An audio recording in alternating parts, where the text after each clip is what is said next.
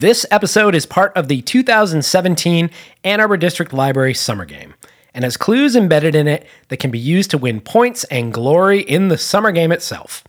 Just listen for the special sound effect at certain points in this episode, and go to play.aadl.org and follow the instructions on how to use this knowledge for personal gain. You certainly don't have to play the game in order to enjoy this episode. This is Ann Arbor Stories. I'm Rich Reddy. Ann Arbor has a rich history of railroads and trains. So much rich history. In the late 1830s, the Michigan Central Railroad expanded west from Detroit, reaching Ann Arbor in 1839. And that's enough train history. Let's get to the train crashes. Sorry, a little more setup. The new railway line was first used to transport cargo, livestock, coal, wool, general stuff. Passengers eventually trained, is that the right word, trained? They trained to and from Detroit, and eventually to other destinations in Michigan, Ohio, and Illinois. These trains were loud, dirty, dangerous beasts rolling down tracks that cut through fields and towns throughout Michigan, which took some getting used to.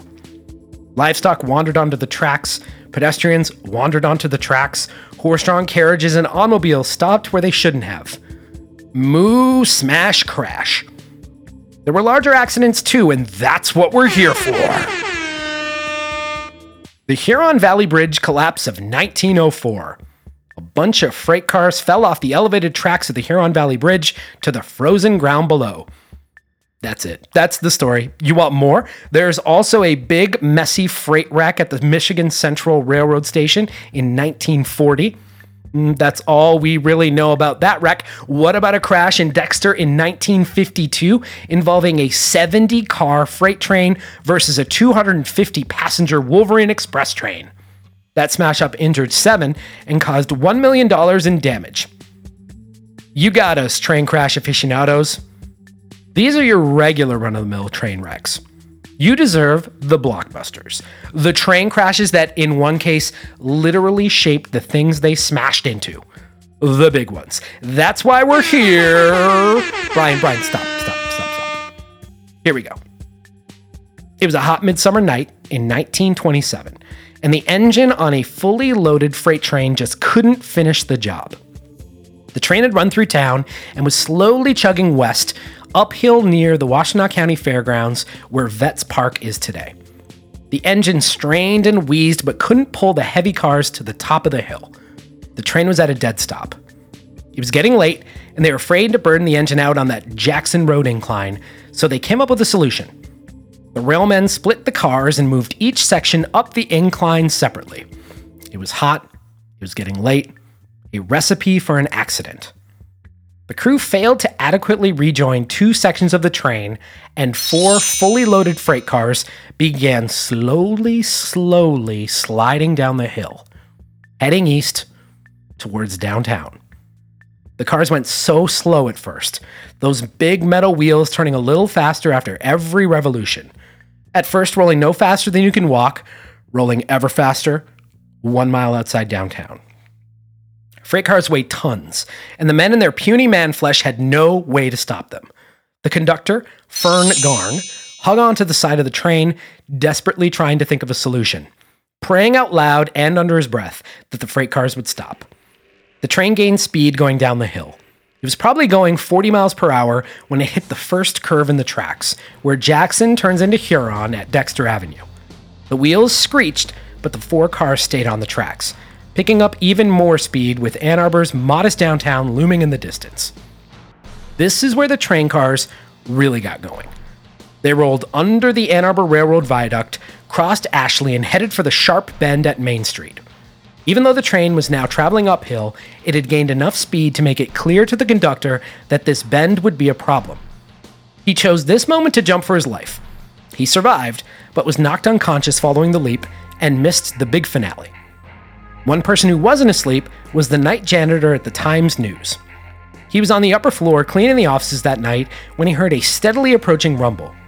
He was used to seeing trains casually roll through downtown, and he knew this was something different. He looked west as the 4 runaway freight cars headed at speed to the corner of Huron and Main on a trajectory that would take them either all the way up Huron, which had no tracks, or straight into the Farmers and Mechanics Bank, which is the PNC Bank today. Sure enough, those 4 fully loaded freight cars jumped the tracks and plowed straight into the lobby of the bank, traveling about 50 miles per hour. The impact pulverized the side of the building and threw up clouds of dust so thick that people staggering into the street to survey the crash could barely see each other. Late-night diners at 2 restaurants beside the bank, Prochnow's Dairy and the Sugar Bowl, heard the rumble and felt the impact and thought the crash was an earthquake. The restaurant walls bulged and bricks flew into the street. People were knocked right off their stools. Remarkably, no one was hurt. One of the bank's board of directors was later quoted as saying, quote, "This is the largest deposit in the history of the Farmers and Mechanics Bank. I hope we shall never have another like it." The damage to the bank has long been repaired. Not so with our next train crash, which happened 2 years later in Ypsilanti. A freight train passing through Depot Town on the morning of January 21st, 1929, would become intimately acquainted with Ypsilanti soon enough. Michigan Central baggage handler Fred Beck heard a peculiar sound and looked up as the 85-car freight train passing through town rolled by. He noticed one of the wheels of the car was off the track, hanging dangerously to the side. This is bad news, especially for an 85-car freight train passing through a town. Trains this heavy aren't easy to stop. They tried, but not in time to prevent car number 12 from bouncing off the track, uncoupling from the rest of the train, and skidding across Cross Street, and smashing into the side of the building next to the tracks.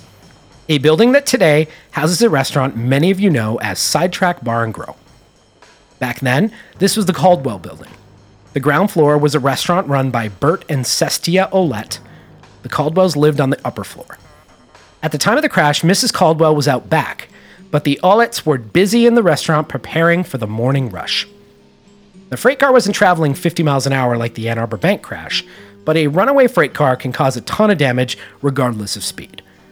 The car hit the side of the building nearest the tracks, caving in the east wall and blowing many of the Caldwell's household effects into the street. The roof on the side of the building sagged for a bit until it completely collapsed.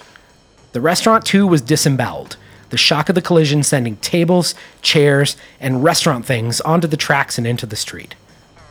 The Ouellettes miraculously survived. Bert escaped with minor cuts and bruises, while Sestia suffered a broken arm and fractured skull. The crash made it possible to have a perfect view inside the Caldwell's home on the second floor, while it destroyed a portion of the restaurant and sent the Ouellette's cash register tumbling into the rubble. The crash site was roped off by the authorities, who tried to make sense of the damage and take care of the injured. That cash register was eventually recovered, but it was empty. Mrs. Ouellette's purse was also found, but the money and checks within had been removed. Mrs. Caldwell also had a canary named Bobby, whose cage flew from the second story into the street when the wall caved in. When rescue workers found the beaten-up cage, it was empty, and they feared the worst. But several hours later, Bobby was found in a pile of rubble, shell-shocked and dusty, but otherwise okay. The building was another story. The crash caved in the corner, collapsed part of the roof, and created an odd 45-degree angle of damage. Rather than rebuild that section to make the building whole, they walled everything off, creating the shape you see today. Sidetrack uses this old caved-in section as an outdoor patio, where people eat, drink, and cheer the trains that roll by, hoping that they all stay on the tracks.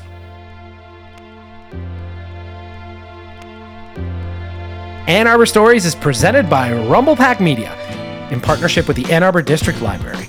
This episode was written and read by Rich Reddy, with sound and audio engineering by Brian Peters. Thanks to the AADL and their archive staff for their tireless work digitizing Ann Arbor's past. Visit oldnews.aadl.org. Take a look around at all the amazing things they uncover every day. Follow us on Twitter and Instagram at Ann Arbor Stories, or email us at annarborstories@gmail.com and ask us questions about Ann Arbor's past, or tell us how we're doing. Thanks again for listening.